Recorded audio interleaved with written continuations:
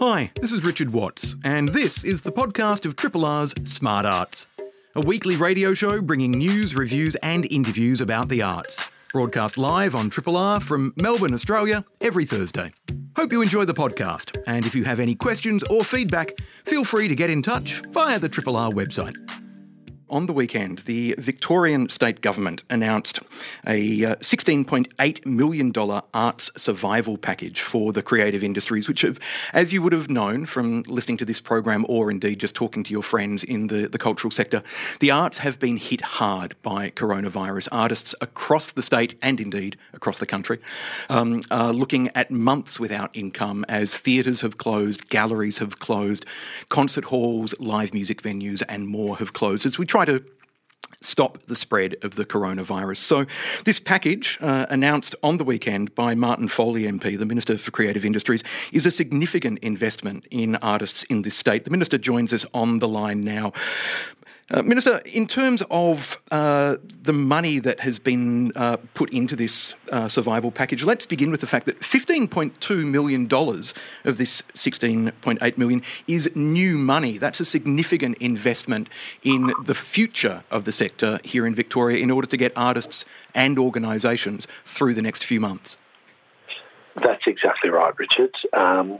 Without any shadow of a doubt, this is the biggest crisis that the creative community in our nation has faced, certainly, I suspect, in our collective lifetimes. When you turn off the lights and close the venues and shut up shop necessarily to stop the spread of the virus and save our health system and save lives, you have an immediate impact on the creative community. The Australian Bureau of Statistics, in their initial report by the end of March, pointed out that only 40% of creative organisations were still trading at that point of time. The Grattan Institute, a week or so ago, a month down the track, pointed that that figure had reached well into the 70s. So, without doubt, this is the sector that has been amongst the hardest and the earliest hits. And if there is an easing of social distancing rules, the prospect of this sector being amongst the last to be eased is also a reality that we have to confront. So faced with that, and then some difficulties federally with the JobKeeper program and its application to the precarious nature of employment in this sector, there was the need for us to act. And most of this money, in fact, $15.2 million worth of it is new money, and we want to make sure that it gets into organisations and onto creatives right across the state before the end of the financial year, and that's precisely what we're going to do. Let's break this kind of fund down into its component parts. So there's a $13 million strategic investment fund which will be provided to small to medium companies across the sector, festivals such as the Melbourne International Comedy Festival and Melbourne Fringe. What's the aim of this of the strategic investment fund? Is this to supply cash flow for organisations so that they can pay staff wages for the next few months, for example? For example, that's right. But what we were facing was those organisations, nearly 100 organisations right across the state, festivals, organisations, big, small, some of the local galleries, community arts centres, many, many different organisations were facing a crisis of income and solvency. Many were going to face insolvency unless we acted. But these are not just organisations that do employ quite a large number of people in their own right, but they, through them, engage many, many thousands of creatives. Take, for instance, the Footscray Community Arts Centre, a critical organisation in the cultural life of the west of Melbourne. It employs 30 full-time staff, but through them, it engages every year over 500 artists in work. And in 2019, they topped over $1 million out to artists, mostly in and around the western suburbs. So we wanted to make sure that when we spoke to them, that their work, yes, they are eligible for JobKeeper, but the many 500 of the artists that they work with each year aren't. So in that example, we want to make sure that their exciting digital projects, their work of paying artists to develop pieces of work for a hopeful recovery could be done. So we want, and there was similar examples right across the state. Last weekend was meant to be the Clunes Booktown Festival, a small town that thrives on the issue around books and literature and ideas once every year.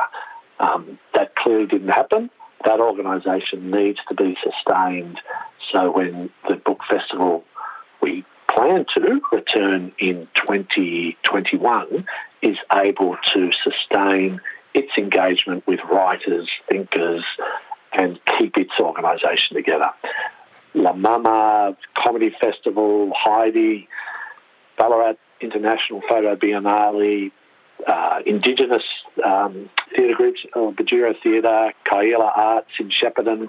We've got to make sure they keep their doors open so they can engage in different ways with the different creative communities that depend on them to keep body and soul together. Because this is a real crisis of unprecedented proportions that we have to fill a gap that is needed.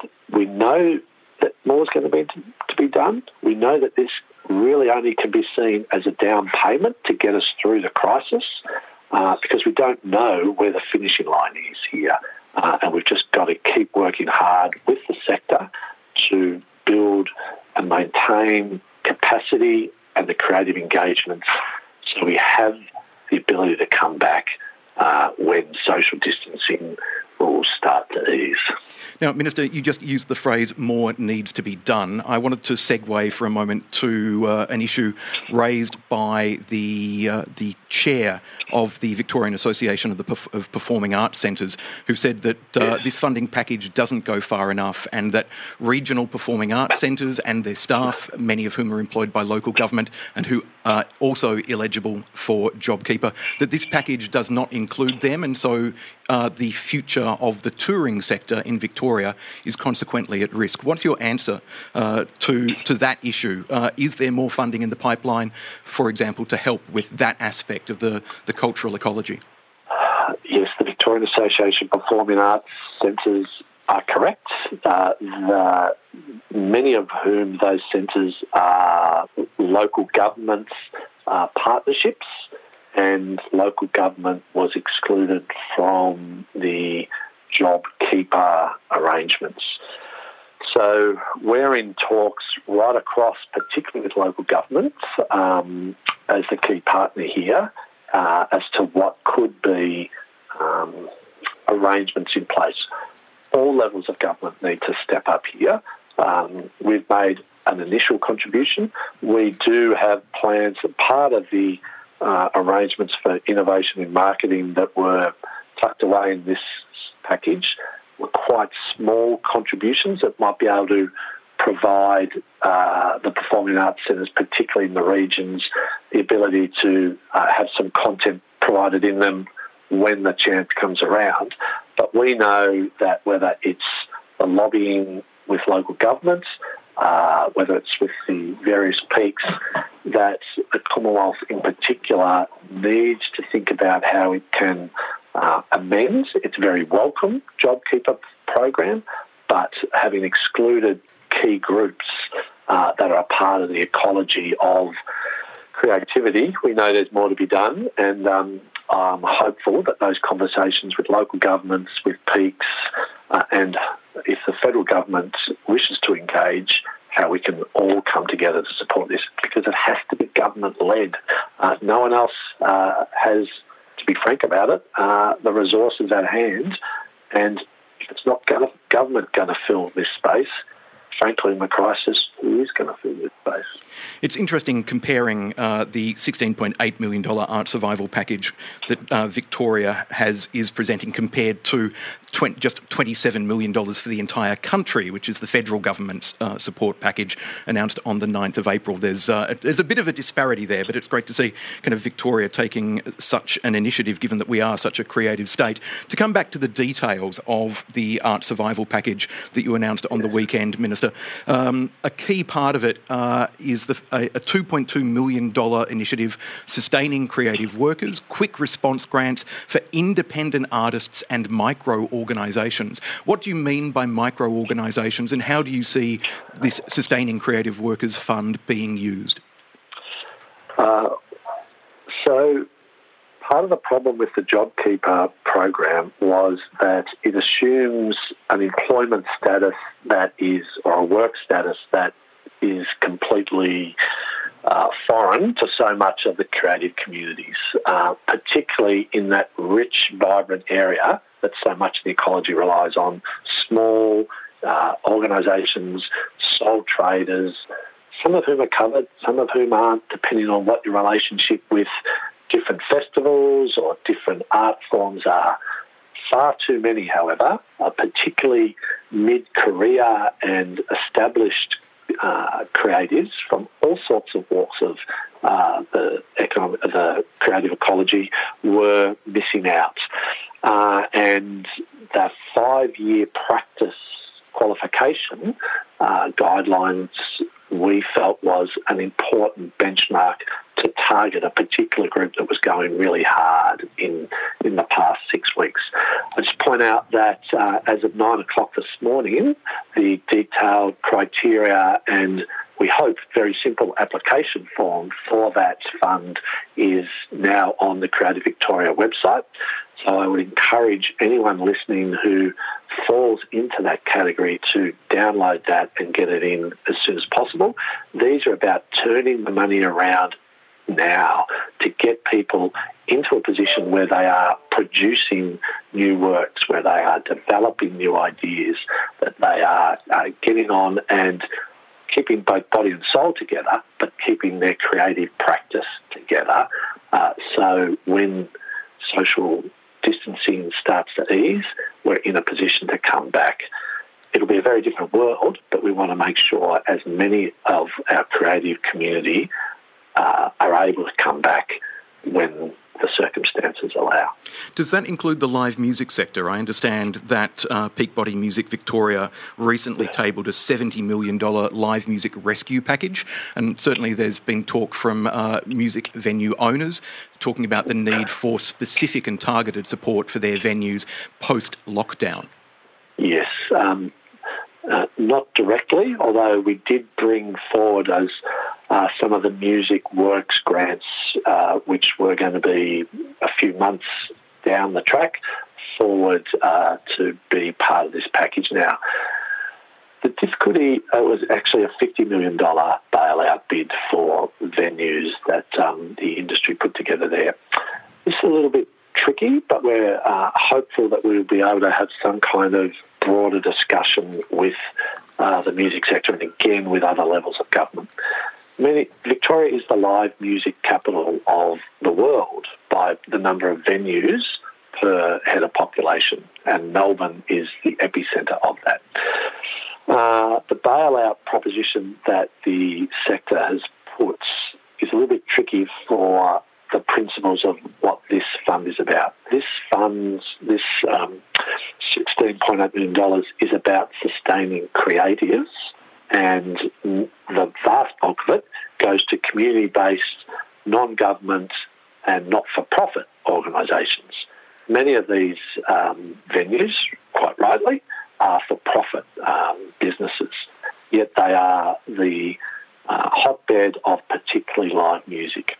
So we're looking to how can we, in addition to the wider program of support that we've brought for businesses for tax and land tax and other relief programs, we're thinking about quite a lot about how can we develop a targeted program that keeps through the venues, the musicians, the techs, the roadies who rely on those venues for income as opposed to the for-profit business.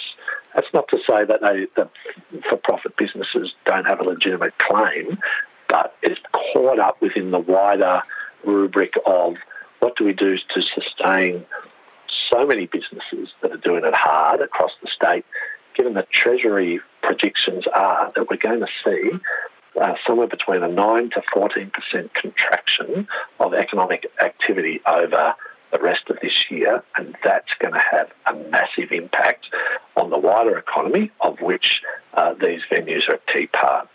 Add to that they've been really hard hit by the social distancing rules, and we know that there's more to be done. My job is to make sure that we target whatever support we bring directly to those creatives and to those musicians. Well, I will certainly look forward to hearing more about any kind of targeted support program for the live music industry, as I'm sure will many of our peers and colleagues. I've been speaking with the Honourable Martin Foley MP, Minister for Creative Industries. If you want details of the Art Survival Package and other funding programs that we've been discussing, jump online, creative.vic.gov.au. Minister, thank you very much for joining us at Triple R this morning. Thank you very much, Richard. Triple R on FM, digital, online and via the app. I'm joined on the line by artist Mark Schaller, who joins us to chat about Botanicus Fantasticus, a new body of work being presented by Fox Galleries. Mark, a very good morning to you. Good morning, Richard. Now, when I first heard about this exhibition, my initial thought was, fantastic paintings of botany. And I must admit, I had a slightly conservative response because I tend to think of botanical paintings as a fairly staid and traditional form of art making. Then, however, I actually looked at your work and was delighted to see that all my preconceptions had been thrown out the window. Well, I mean, I'm not a Latin student, but I liked the title. I liked, that it doesn't really rhyme, but it sort of seems as though it might. But, the work came out of visiting the Botanic Gardens pretty much. What was it about the gardens that gave you such inspiration to create a series of work?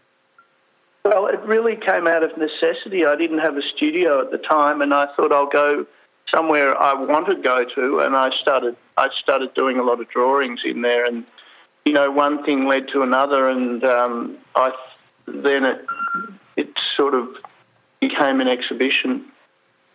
Now, as I said, when I first thought about the exhibition, I used the word staid, and that kind of very formal botanical tradition, whether it's botanical illustration or still life of flowers in a vase, for example.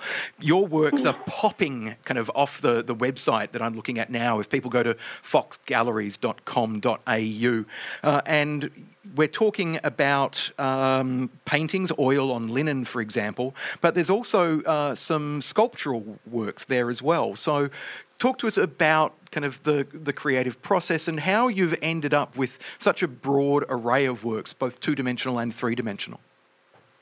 Often if I'm working on a painting and I'm not sort of getting anywhere with it, I make a sculpture and I can solve the problem, or what I'm working on with the picture isn't what I'm thinking about, and then I just do something different. And, working with your hands in a sculpture, and then it exists and it's in a three-dimensional state, and you can you get all sorts of alternative ideas about the painting. So one informs the other.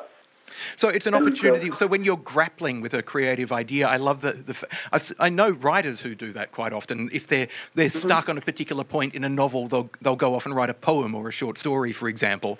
Is there something about the fact that... I might try that. That's a good idea. I'm curious to know what it is that then frees up your creativity when you can move from kind of, if a painting's not working, if you go to a sculpture to make something, or vice versa. Kind of what is it about that process? Is it just the fact that you've not abandoned one project, but you're letting the problem go and letting it sink back into your subconscious so you can grapple with it in a kind of without having to spend all that labour and detail over it. Does it free you up? And the fact that you're then also jumping from one medium to another, is there something about letting one medium go and responding to the challenge of another that then frees up your subconscious to think about a creative solution to the other issue that was troubling you? I think that's what it is. It's a solution, but I really rely on drawing a lot, and I think drawing is the key. And, the Opera House started as a little drawing on a napkin, apparently, but everything around us, all the things we have, your car or anything, started with a little drawing, and then it was, it was worked upon, and it was different ideas come into it to turn it into something that's, functional, or that it will exist and it will be refined to the point by the time you get it there. But the initial drawings are what's sort of inspiring, and it comes from that. It's really drawing, and I suppose writers might do that too. They might have different sorts of constructions or ways they might think about constructing words to form sentences or make something tangible. There's certainly something about the notion of a sketch, whether it's a brief sketch in words to outline an idea or a brief pencil sketch to try and begin exploring a creative idea. That's right, and it's a metaphor too, isn't it? You say, you'll sketch it out in your mind or something like that. So. And certainly looking at the artwork on the Fox Gallery's website, you can see that kind of sketching idea at play in some of the works, like the work Bats 2019, which is watercolour and ink on paper. You're capturing the sense of the gardens, and it feels like an idea kind of, it's a fully formed and completed artwork, but you can see that it feels like it's begun as an idea that you're grappling with and playing with, and then as those works expand, kind of becoming later more complex paintings, which you can still, again, see the idea of the sketch at play underlying or underpinning the work, but then kind of it's as if you've breathed out creatively to create more complex works, such as some of the still lifes or the botanical heads or the figures created out of flowers and leaves. Well, I think that's terrific. And, I was sort of keeping myself amused with it all, and I wasn't being precious about it, and I was letting it, have a life of its own in a way, and trying to keep it as alive as I possibly could. A lot of the paintings have an underpainting that's quite vivid, and the paint is, I'm letting it breathe and have its own liberty or its own freedoms, which is, I don't know, sort of something I've been trying to do for a long time.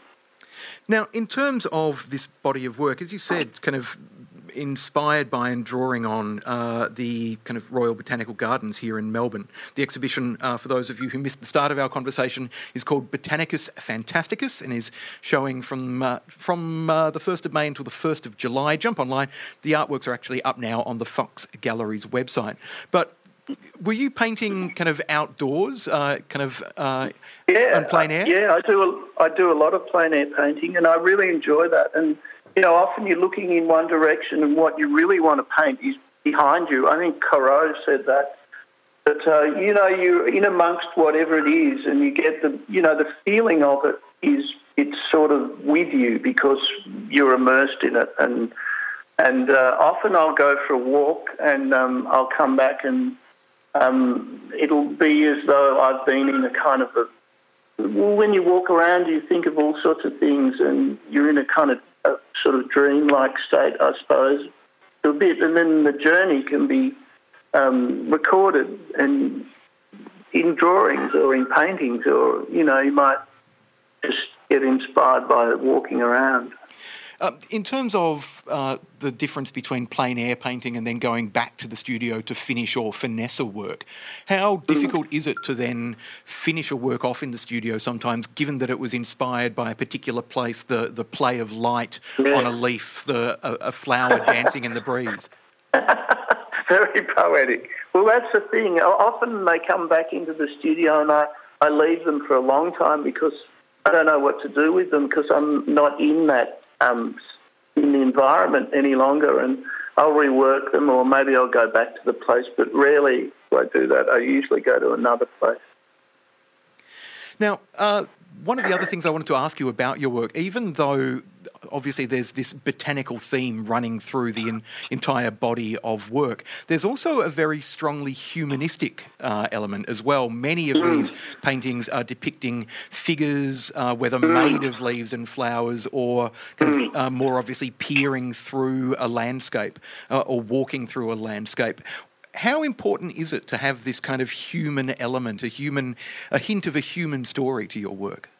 Well, I've always painted figurative paintings, and in a way I think I'm terrified of losing the figure, because I've seen it happen to a lot of artists, and they lose the figure, and it's really difficult to get back to the figure once you've decided to disregard it. And I used to go a lot to life drawing classes, and I'm kind of, I'm very inspired by 20th century figurative painting. And it's really, I love figurative painting, and I like narrative painting, and I like, Fauvis painting. They're things I like, and I'm trying to, I sort of have a language, or trying to get a visual language to go with it. If you want to jump online, as I said, you can see the exhibition that we're discussing, Mark Schaller's Botanicus Fantasticus at Fox Galleries. It's a shame, Mark, that you won't get to have the traditional opening night gallery kind of drinks and celebration and speeches, given the current situation we're all living in. But nonetheless, it must be... you must be happy to a degree knowing that even though people can't physically go to the gallery, the work is actually still accessible and available because it is all online. Yes, I love that, and I know you're robbed of the actual experience of seeing a painting, which is really, really important as well, I think, to stand in front of a picture and converse with it in a way is... but the gallery, open by appointment, and there's different ways, and I'm certain that, in the future, all galleries will be open again. They will, give it time. So yes, the fact that from tomorrow, the 1st of May, you can contact Fox Galleries, particularly if you've looked at a work online and it's caught your eye, you can make an appointment, go to the gallery and actually see the work, well, I was going to say in the flesh, not you can be there in the flesh rather than virtually. But Mark, you're right, that opportunity to actually see the texture of paint on canvas, to kind of look at a work from different angles, kind of looking at work online gives you an impression of the piece, but there's nothing like actually seeing it with your own eyes in a gallery space. So foxgalleries.com.au, you can contact the gallery to make an appointment to go in and look at the work. Or you can browse online if you just want to get kind of an impression of Mark's work. Mark, thank you very much for joining us on Triple R this morning, and please enjoy the rest of your day. Thanks, Richard. Triple R. Now, we're going to talk orchestral music. I'm joined on the line by Chris Howlett, who's the co-director of Melbourne Digital Concert Hall, an initiative that kicked off in March, very quickly responding to the need to create income for Melbourne's many classically trained musicians. Within just a couple of weeks of launching, I understand, Chris, that you'd raised over $35,000 for musicians just within the first couple of weeks in March. Yeah, well, first of all, thank you for having me. And yes, that's correct. We went from $30,000 in the first week. We've now this is our 4th week of trading, shall we say. And as of this morning, I can say that we've now raised $120,000. That's fantastic, given that orchestras around the country are being kind of suspended, put on leave, furloughed. There's a clear need for musicians, classically trained musicians, to have some kind of income coming in. So the opportunity to not only develop an income, but the opportunity to play for an audience is such a key part of it as well, because all artists, regardless of their art form, gain such fulfillment and joy from being able to create and make work. So the opportunity that you and your colleague are providing through the Melbourne Digital Concert Hall for live performances to be streamed into people's homes, so the audiences, so the artists can play, that's probably worth just as much as the money itself, if not more. Yeah, look, absolutely. I mean, there are really 3 elements to the Digital Concert Hall. First of all and foremost, of course, there is the need for people to be able to, pay their rent and put food on the table for both themselves and, many of them have children or families. So for that was, if you're an orchestral player, going from, a six-figure salary down to a JobKeeper $750 a week is obviously a huge jump, or for the casual musician even, where you've literally gone down to zero.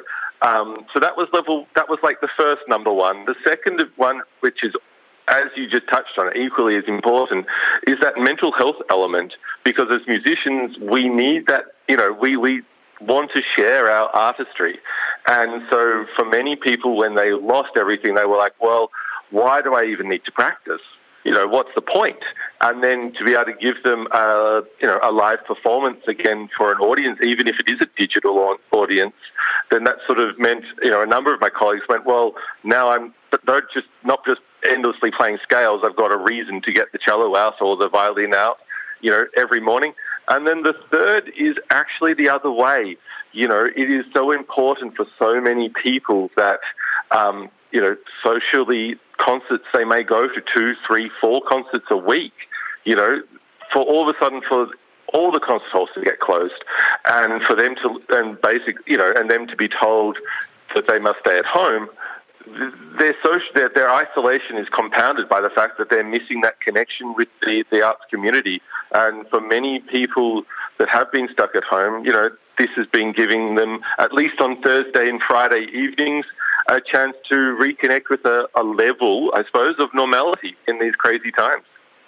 Now, one of the events that's coming up that Melbourne Digital Concert Hall are presenting, running from the 1st until the 8th of May, an 8-night festival called Faces of Our Orchestras, which will be kind of turning the spotlight on the individuals who make up Melbourne's kind of diverse orchestral community. So yes, the focus is on the music, but it's also on the musicians themselves. Tell us a little bit more about this 8-day celebration of symphonic artists. Yeah, absolutely. So starting tomorrow, as you said, 8 nights, which is a first for us. We normally just program on Thursdays and Friday evenings predominantly. We wanted to, obviously, over the last couple of weeks, there's been quite a lot of movement in particularly one of the orchestras. And we wanted to celebrate, a big part of the Melbourne art scene is the symphonic world. And COVID-19 has affected all the musicians of, the symphonic world as well, no matter if you're, on Hamer Hall giving a concert as part of Melbourne Symphony, in the pit for, the ballet, or if you're part of Melbourne Chamber Orchestra and playing at, Melbourne Recital Centre or doing a lot of regional touring. So we wanted to showcase these. It was a great opportunity because, obviously their schedules are very busy normally, to showcase the musicians. And we wanted to, when I was programming it, wanted not just to have the concert masters, although it's brilliant to have Dale Bartram and Sophie Rao from Melbourne Symphony, Bill Hennessy from Melbourne Chamber Orchestra, and of course Yi Wang from Orchestra Victoria, but also showcase the violinists who are maybe at the back of the second violins, who are amazing musicians as well, or the lower brass, or, the woodwinds that, play amazingly as a unit, but don't often get the chance to have the spotlight. So, it's a great, I suppose you always have to find a positive in a negative, and this is the opportunity for so many of these orchestral musicians to give a recital and take the spotlight and show what they can do as an individual, not just as part of a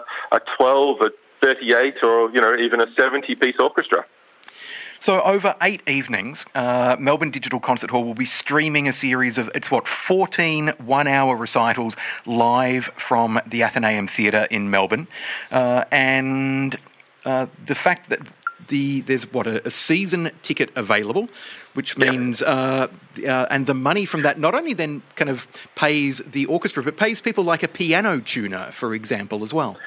Yeah, absolutely. Look, we wanted to set this up as a proper social enterprise. So first and foremost, the $20 ticket for a single concert or the $200 ticket for all the 14 concerts goes directly to the artists.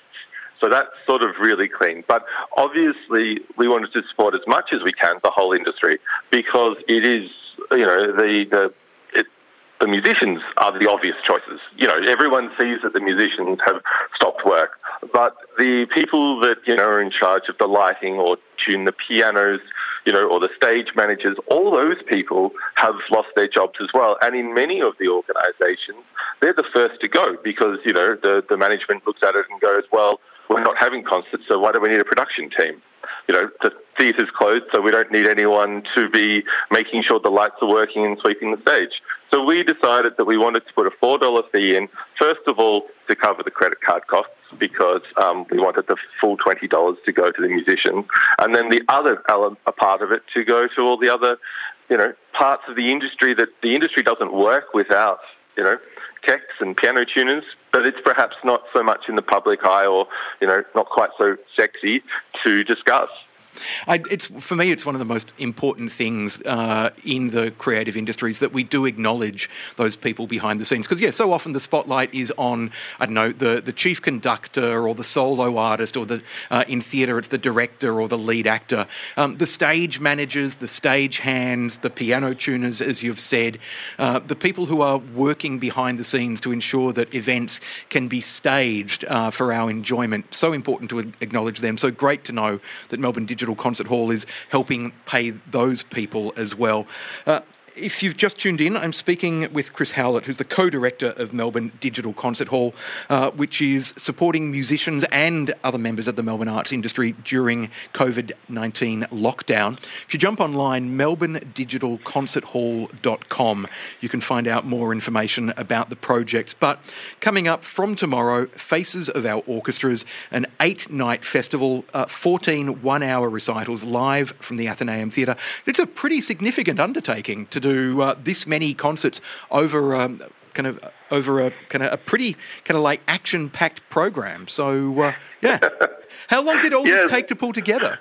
Yeah, look, it's funny. My wife and I were having dinner last night after putting our 1-year-old to bed, and she was sort of 90% joking, 10% giving me that look that says, everyone else's Instagram is full of, husbands organising, organising Tupperware into shapes and sizes and creating box slides. And I'm actually working probably, 28 hours a day on this project at the moment because, it's quite the opposite of the isolation lockdown that so many people are talking about, or at least putting on their social medias. But look, we made sure we wanted to make sure that it's fast and nimble. This company, because I think as more challenges pop up, we need to be able to react quickly. Because if people's income stops overnight or relatively overnight, you need to be able to try and give them some sort of hope or income within 2 weeks. So and that's sort of immediate and instant and real.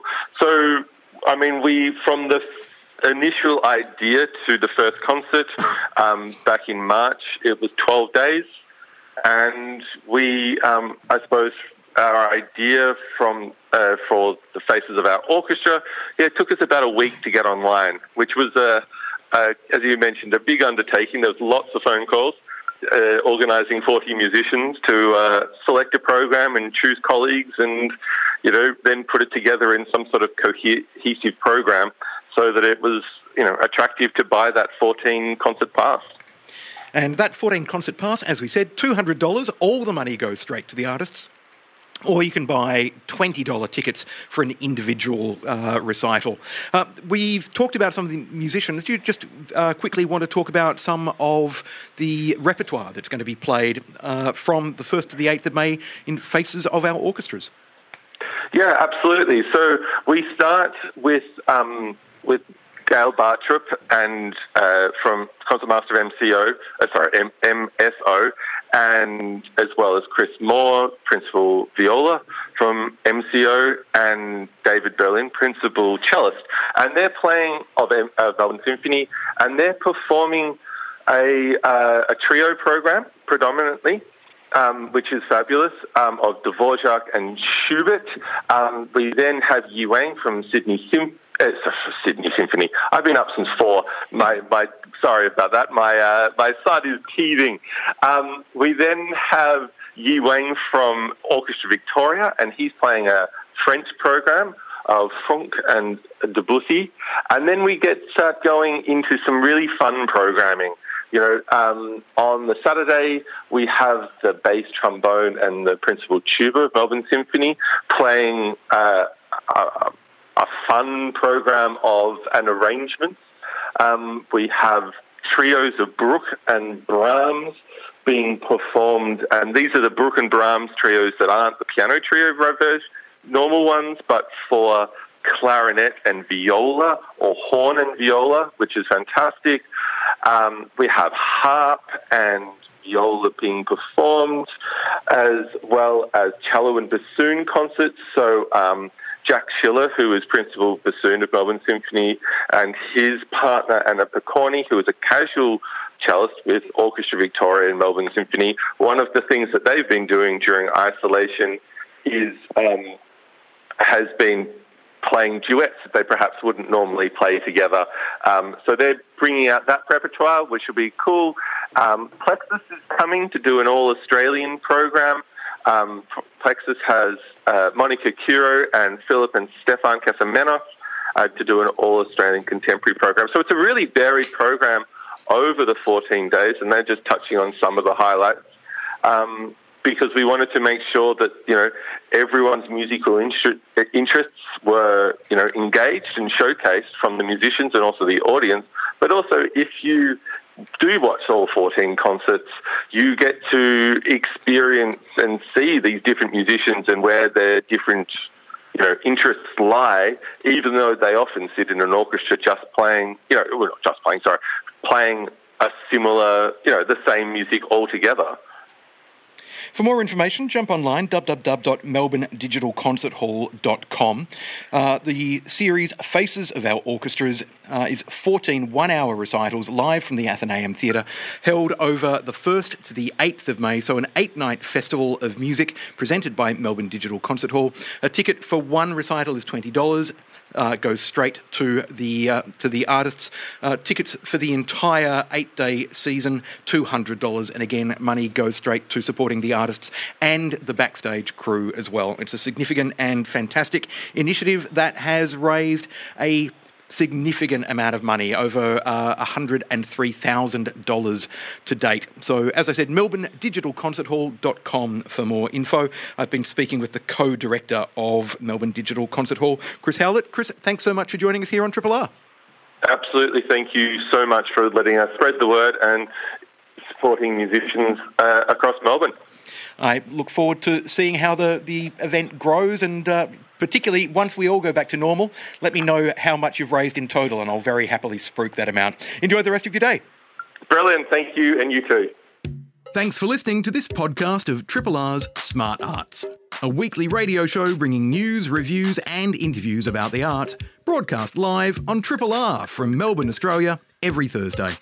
Hope you enjoy the podcast, and if you have any questions or feedback, feel free to get in touch via the Triple R website.